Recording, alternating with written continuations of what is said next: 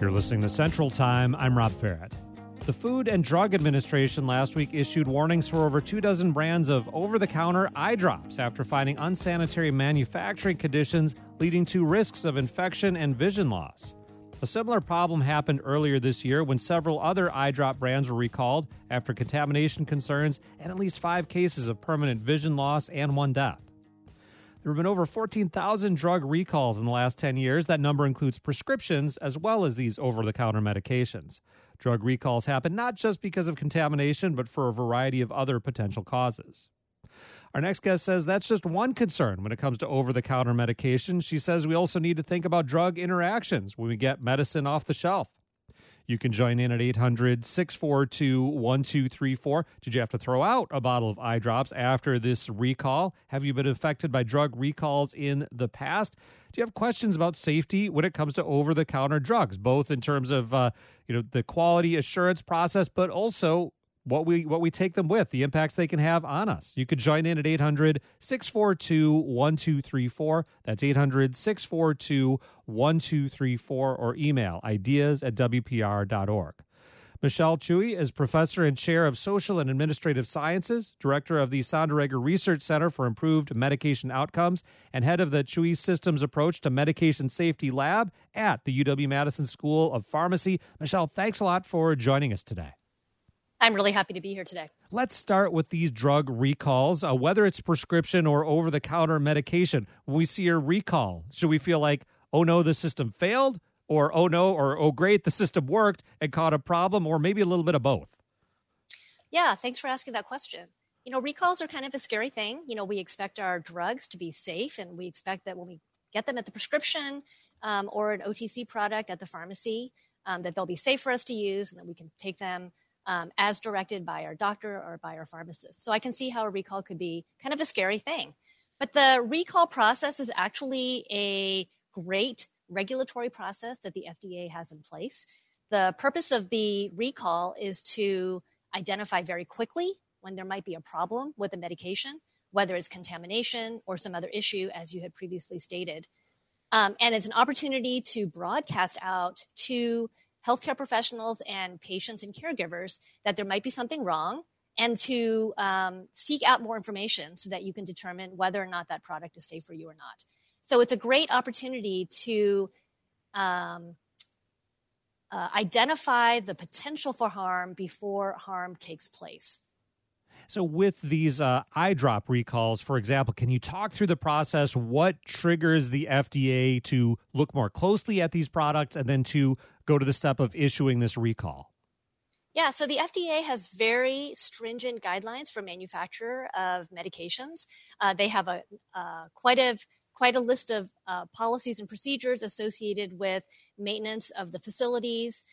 They spot check the medications in the batches that they are manufacturing. And if there ends up looking like there could be a problem, then they will call out to the other manufacturers to ensure that there's no other problem in place. And in this case, most recently, there was bacteria contamination in the eye drop. That's a scary thing because you're putting this, the liquid into your eye, and you don't want your eye to be infected. And so an opportunity existed where they called out to the other manufacturers of eye products, and those products were also tested. And as a result, it was identified that we needed to recall these products. And that's how the consumers found out about it and were able to take them off the shelf, talk to their physicians and their pharmacists to identify whether or not those products should be trashed, and then purchasing new products again. So it's a good way to get more information and to ensure that the products that you are taking continue to be safe. Now, there's a global supply chain for many products. Over-the-counter medications is part of that. A lot of our drugs come from, say, Mexico, India, China. Does that make it complicated to track manufacturing, given that it's not just within our borders here? Yeah, so that's a great question. So when products are sold in the United States, regardless of where they are manufactured, they have to follow the U.S. manufacturer guidelines. So any product that is sold in the United States, if it's a prescription product or an OTC product that is sold in the United States, must adhere to the manufacturer guidelines that the FDA prescribes. So there should be no difference in the manufacturing and the safe practices, whether the product is manufactured in China, Europe, or in the United States. Now, if a consumer hears something about a recall, they might wonder, well, wait, how do I make sure that I don't have the recalled product in my medicine cabinet? I'm looking at the FDA's drug recall page. Is that the best way for people to find out, or how do consumers know if their product is covered by a recall? Yeah, great question. So the easiest way to identify whether or not a product is recalled is to call your pharmacist.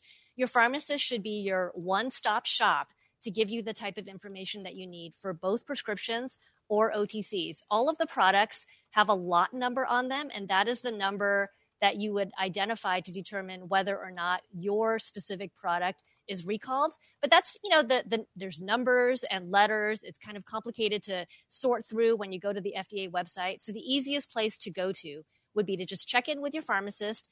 You can send them a picture or take your product into the pharmacy, and they would be very happy to help you determine whether or not that product is recalled, and then help you identify a new product if you need to purchase a different product.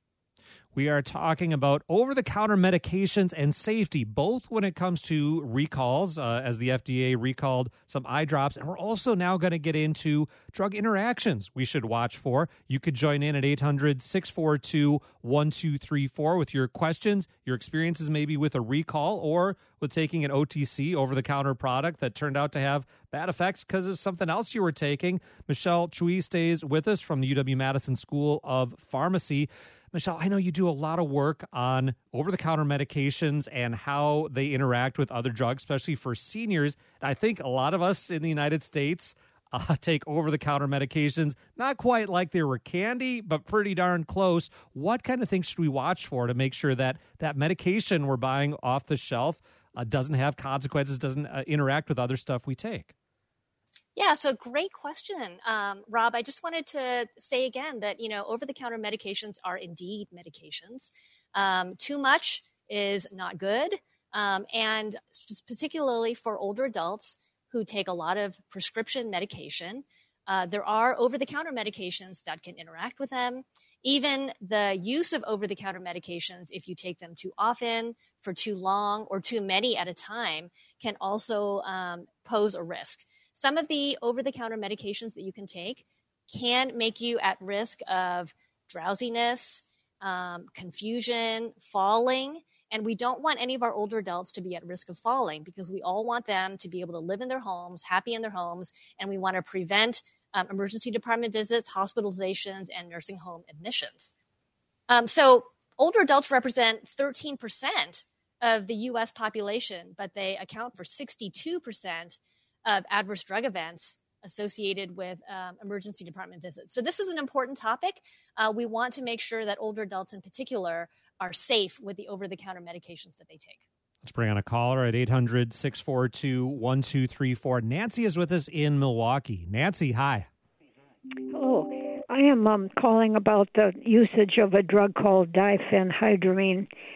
For many years, I've been taking that to go to sleep at night, although I believe that it is most usually sold for people who have allergies. And what I'm thinking is that because it's sold to dry up your sinuses for allergy sufferers, I am wondering if there's a possibility that this is also drying up hair follicles, causing hair loss, drying up cilia in your cochlea, causing deafness, and also drying up vocal cords, which is the reason I think that I sound the way I do. So how detrimental to your health is the taking of diphenhydramine? The dosage on the bottle says take 2, and I usually take a half of 1. Nancy, thanks for the call. I want to get into a bigger issue on diphenhydramine with you in a minute, Michelle. But first of all, Nancy's specific question about dryness resulting from diphenhydramine, brand name Benadryl, often found in your PM sleep type products as well. Yeah, great question, Nancy. You are so right. Diphenhydramine, brand name Benadryl, is typically used for allergy meds to dry you up when you have a runny nose. It's also in a lot of cough and cold products. Actually, diphenhydramine is in a lot of over-the-counter products, both pain products, cough, cold products, and sleep products. So it does do a good job of drying out your runny nose. It also is prone to drowsiness. I will say that there is no evidence for drying of those other issues that you had.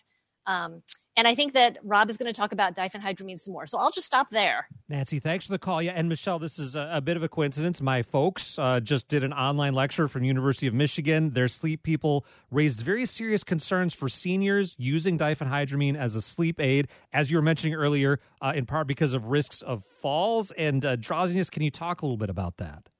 Absolutely. So diphenhydramine is a product that has something called an anticholinergic effect.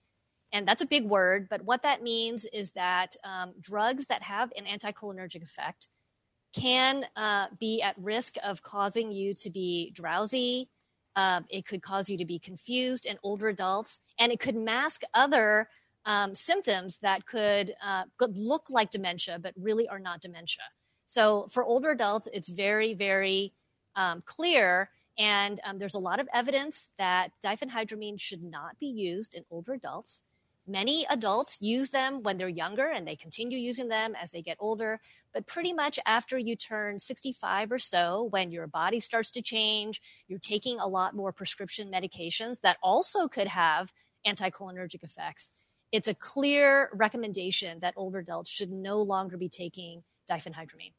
Nancy, thanks again for that call. I don't know your age. I'm not a doctor, but maybe look into other sleep options, it sounds like. Michelle Chui is professor and chair of social and administrative sciences, head of the Chui Systems Approach to Medication Safety Lab at the UW-Madison School of Pharmacy. We're talking about over-the-counter medication safety, both with some recalls in the news, in this case of eye drops, and wider issues of possible drug interactions for everybody, especially for seniors, when we take these OTC medications. You can join in at 800-642-1234. Do you have questions about drug recalls? Have you had to search that medication shelf to see if one of your medications was covered?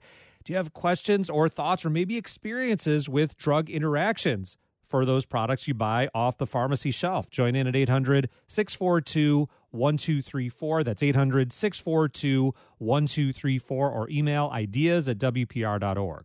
We'll pick up the conversation coming up on Central Time. You're listening to Central Time. I'm Rob Farrett. We continue our talk with Michelle Chui, professor and chair of social and administrative sciences at the UW-Madison School of Pharmacy. We're talking about over-the-counter drug safety, both when recalls happen, as is going on right now with some brands of eye drops, and drug interactions, especially for seniors. You could join in at 800-642-1234. Have you ever talked to a doctor about whether you can take an over-the-counter medication and possible interactions with a prescription medication? Join in at 800-642-1234. That's 800-642-1234. Michelle, let's put ourselves in the position of maybe a senior, an older person who's taking 1, 2, 3 prescription medications, wondering if they can take this pain reliever, that sleep aid, that allergy medication, whatever, that they can buy off the shelf. What do you recommend they do? What kind of conversations should they have with healthcare providers to see how that's going to fit in with those other medications? Great. So the first thing I would recommend is that older adults in particular carry a list of their prescription and OTC medications with them.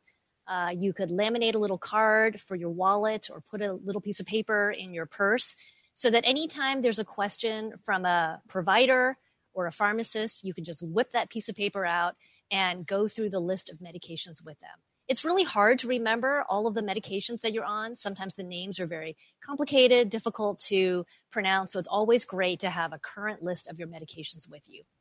The second thing I would do is anytime you're not sure about taking an over-the-counter medication for pain, or maybe, it's cough and cold season right now, so you need to get something for a stuffy nose or a runny nose or a cough, the best idea would be for you to go and talk to a pharmacist in a community pharmacy.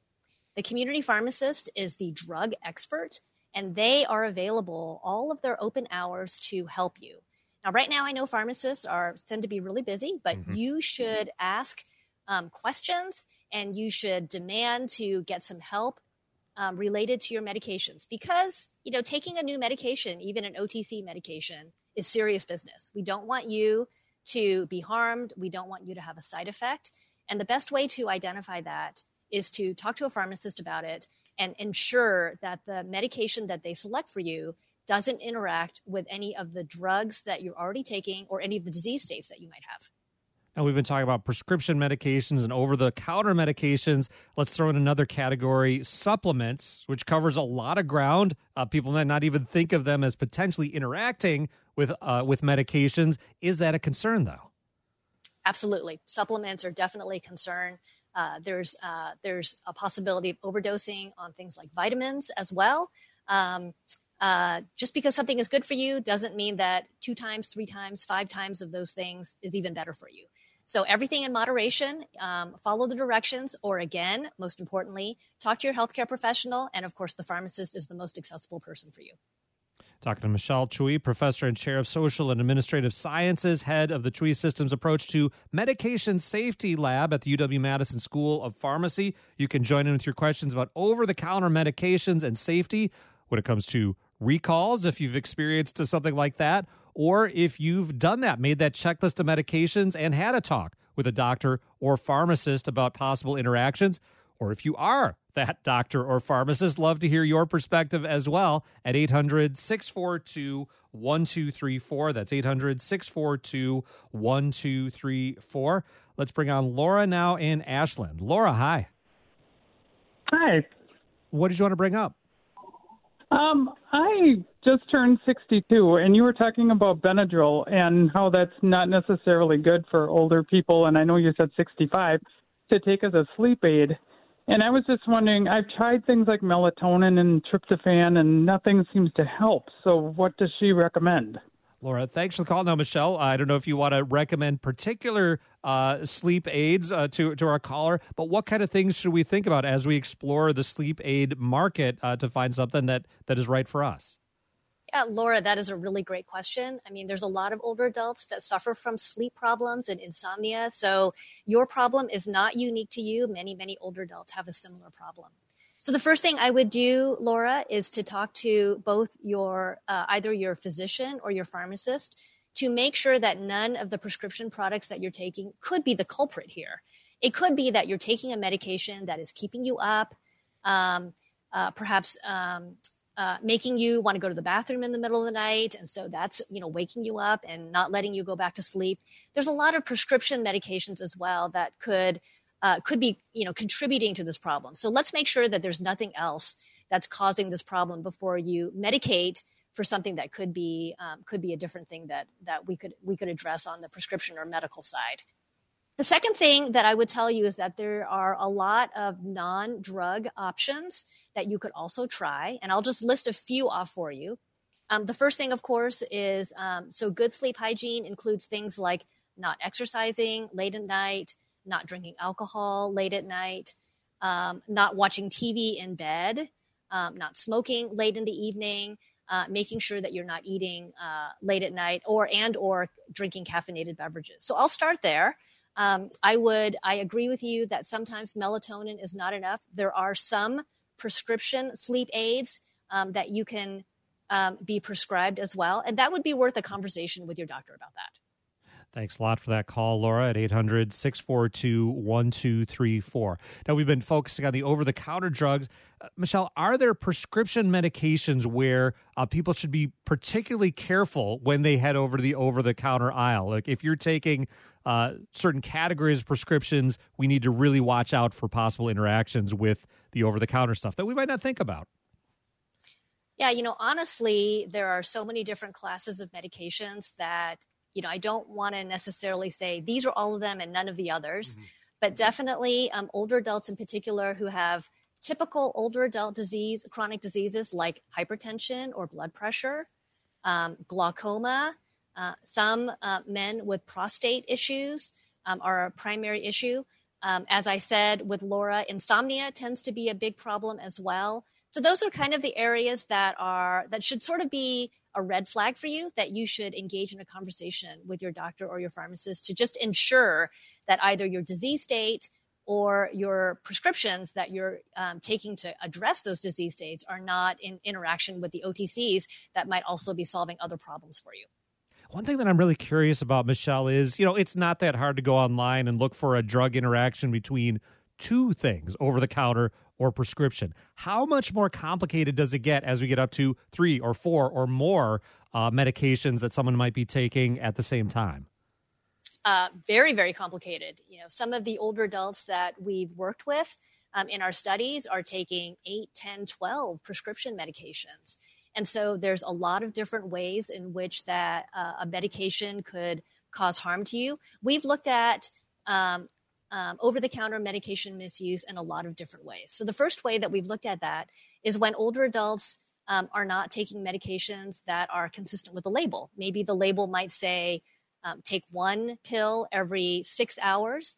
And we've had older adults tell us, well, does it really need to be 6 hours? I could take it every 4 hours. I could take 2 every 4 hours. I could take 3 every 4 hours because they don't recognize the potential for harm. We talked a little bit about drug-drug interactions.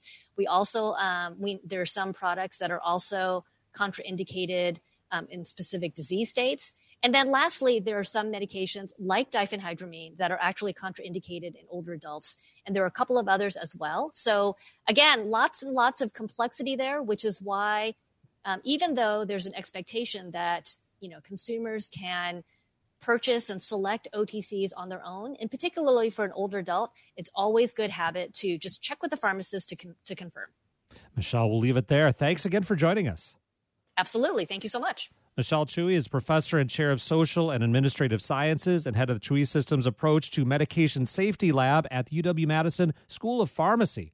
She talked to us about over-the-counter drug safety in terms of both quality and recalls and possible interactions between over-the-counter medications and other conditions and medications.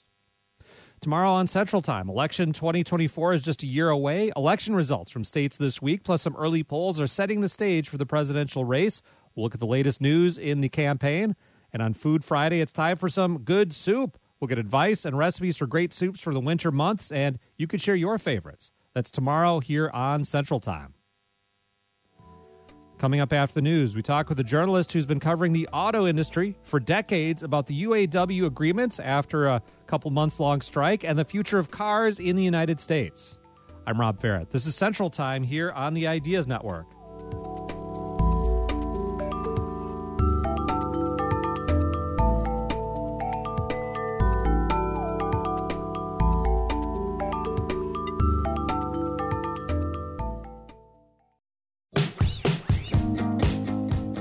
It's Central Time. I'm Rob Ferrett. You're with us here on the Ideas Network.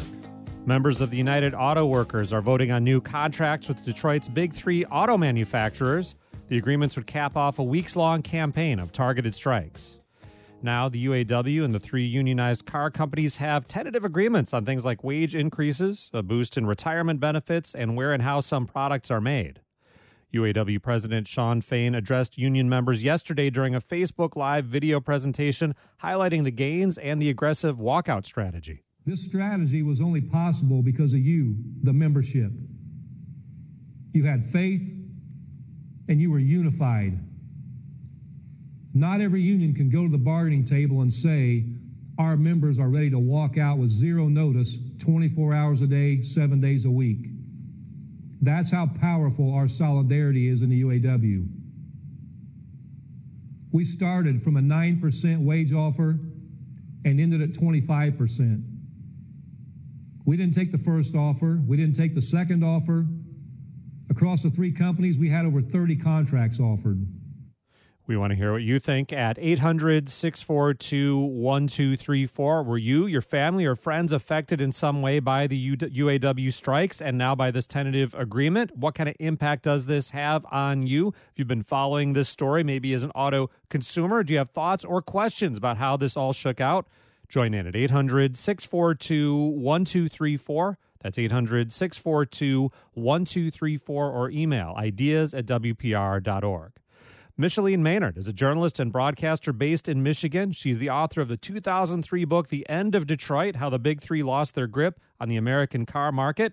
20 years later, she recently launched a Substack newsletter as a kind of digital sequel to the book. It's called Intersection, Everything That Moves. Mickey, welcome back to Central Time. I'm so happy to be back with you. Thanks. Let's start with what's going on right now. What are we seeing as various locals vote to ratify or not these agreements?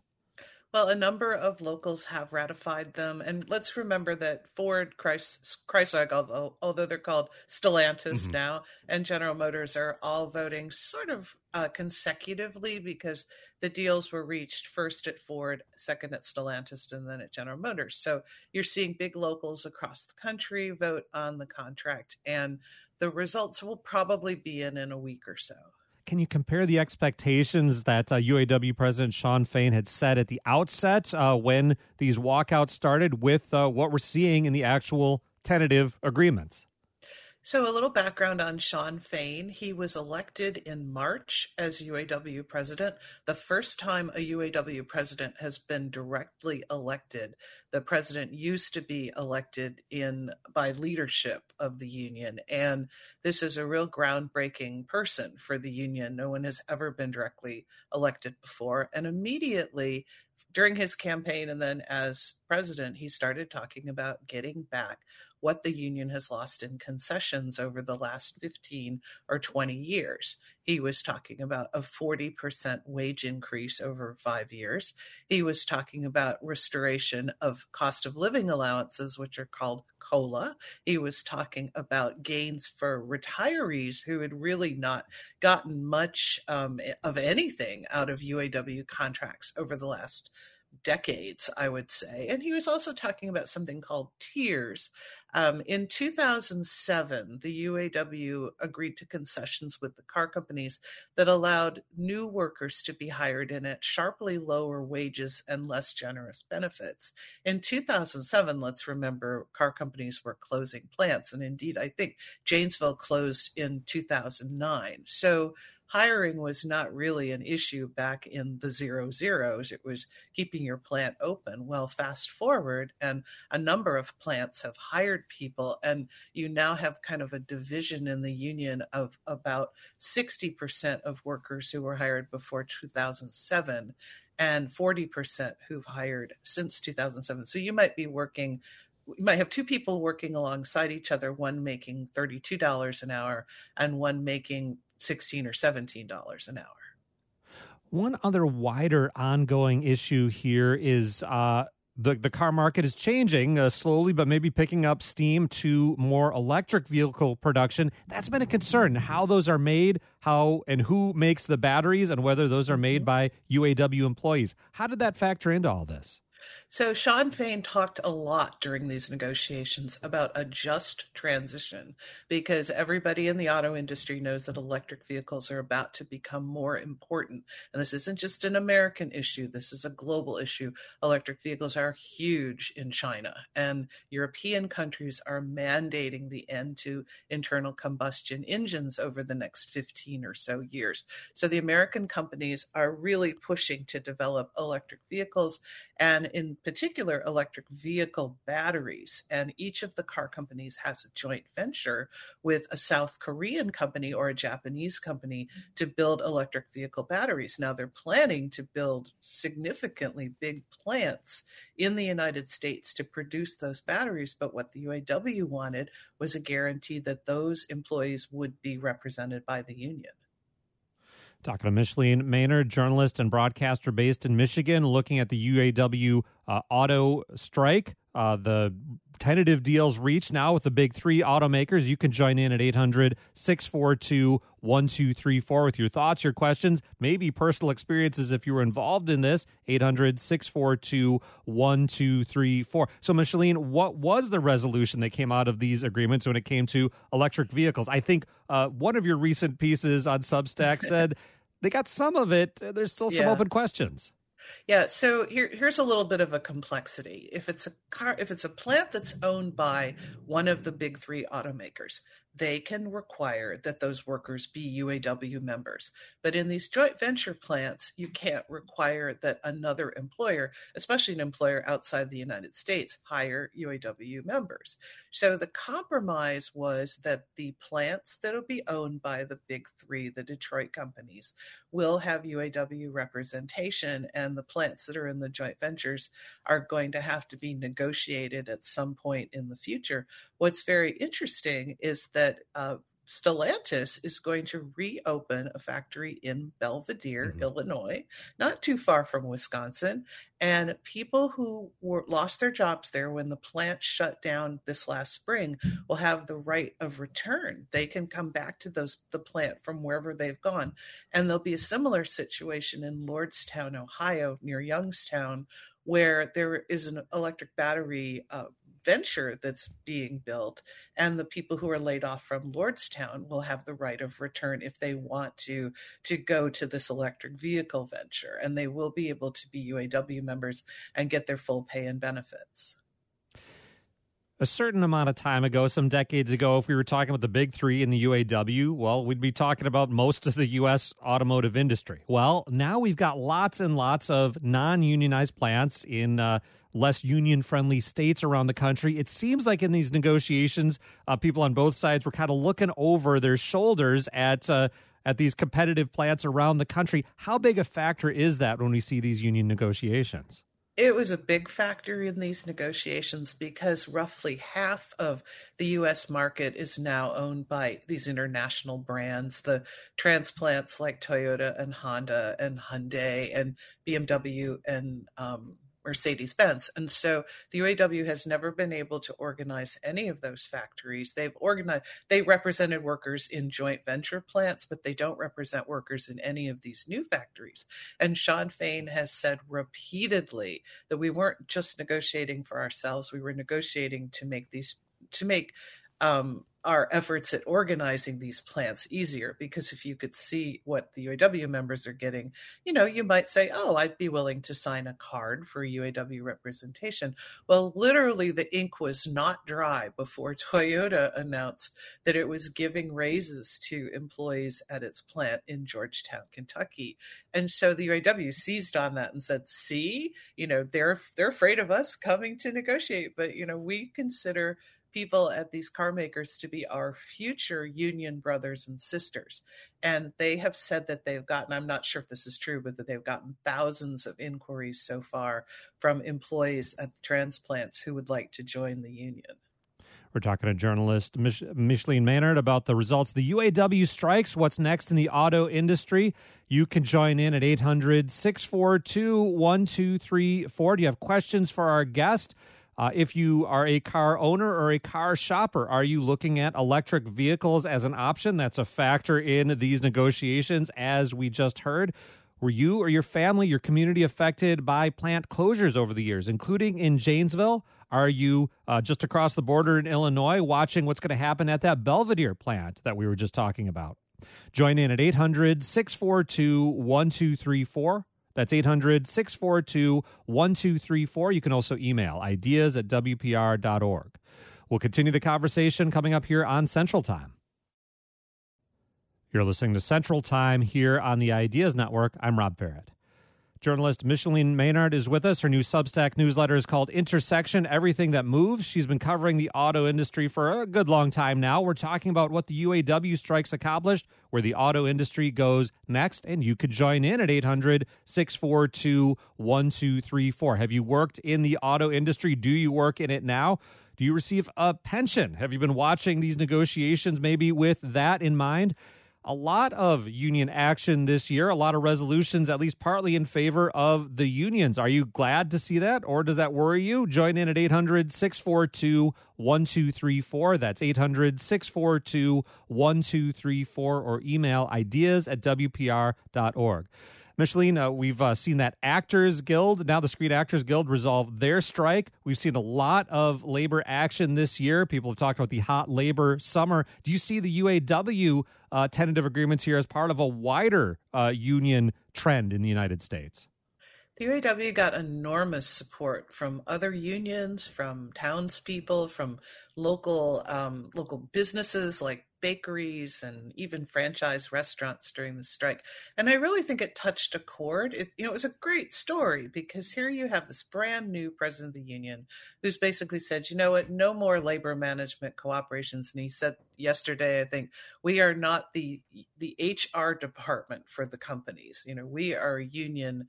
They made it very clear that this whole 40 years of labor management cooperation is over in the auto industry. No more golf tournaments, no more black tie events, that kind of thing. And I think they really touched a chord with a lot of people. The economy has been awful for many people, and especially for the younger members of the union. They're only getting paid about $14 to $17 an hour, depending on where they're working in the companies. And, over the last couple of years, the fast food restaurant workers were able to demand more money from fast food places like McDonald's and Burger King and others. And I think the UAW members said, we need to get our fair share. And Shawn Fain really played off of that. And I think he got lots of sympathy for it. The automakers argued through this process that, hey, if we give the unions everything they want or most of what they want, car prices are going to go up for consumers. We're going to be at a competitive disadvantage with those other auto plants around the country that are not unionized. Shawn Fain argued that, no, we're just going to cut into some of your big profits here. What do you make of that part of the dispute? Well, two of the companies during the negotiations said that what the union was asking for would bankrupt them, which is silly because they actually did go bankrupt in two of them in 2009, General Motors and Chrysler. At the time was Chrysler, and they were in horrible shape compared with where they are now.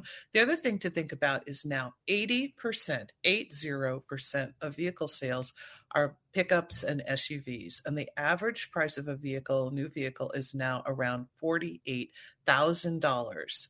And when I bought my first little Toyota back in the 80s, I paid $5,200, so it's unfathomable to a lot of us on how expensive vehicles have gotten. Those were probably prices that our parents and grandparents paid for a house way back when. So I think the public will probably see the car makers raise prices, but when cars don't sell, rebates and incentives come right back. So this will be very interesting to see whether they can sustain higher prices or whether they're going to have to bring them down. It's Brianna Caller at 800-642-1234. Tim is with us in New Berlin. Tim, hi. Hi. Yes, your guest mentioned that in the joint ventures for the battery plants that union recognition might be discussed down the road. And I was wondering if you meant a card check agreement. Was a card check agreement negotiated in the UAW contract? So the way it's set up is in a couple of the plants, the workers have a right to flow in. In other words, if they're part of the company and they want to go work in an electric battery plant, they go in and they remain UAW workers. And then if that fills up over 50% of the plant, then the plant becomes a UAW represented plant. And if it doesn't, then they would have a card check. And Shawn Fain said specifically at two of the plants that there would be card checks. And so to explain what that is to listeners, you sign a card designating that the UAW is your bargaining representative, and then the National Labor Relations Board will oversee an election, and they will check the cards. Tim, thanks a lot for the call at 800-642-1234. Micheline, we've seen a lot of states adopt what they call right-to-work laws, making it easier for workers to opt out of paying union dues at unionized plants. How big an issue is that in a negotiation like this? Did that get in the way, or are enough of these plants in not those kind of states where it didn't matter so much? Well, some of them are in right-to-work states, and so what right-to-work means is that you're not forced to join a union even if one is formed in your workplace, and you can't be required to pay union dues. And so that is a tricky situation, and that is part of the situation with these electric vehicle battery plants. There's going to be some in Tennessee and Kentucky, which are right-to-work states, and there is supposed to be one in Marshall, Michigan that Ford is building. General Motors is building a plant near Spring Hill, Tennessee, which people might remember from Saturn, except it's now a General Motors plant. And then the battery plant that's being built for Stellantis is outside of Belvedere. So don't think Illinois is right to work. So that one would be a safe situation pretty much for the union. But the ones in the South are not going to be, free throws for them. They're going to have to probably do some work to organize at least one or two of them. I want to spend a little time on electric vehicles, EVs, and their future, because this was such a big part of the story we're talking about. Yes. Now, we've seen a boom. It seemed like for a while, the numbers escalating rapidly. But now I keep seeing articles like, oh, wait a minute, Americans are getting a little shy about buying EVs. What do you see in progress toward transitioning over to electric vehicles? So we have seen quite a lot of growth in EV purchases compared with nothing. I mean, if you think about it, EVs have been sort of curiosities over the last 20 years or so.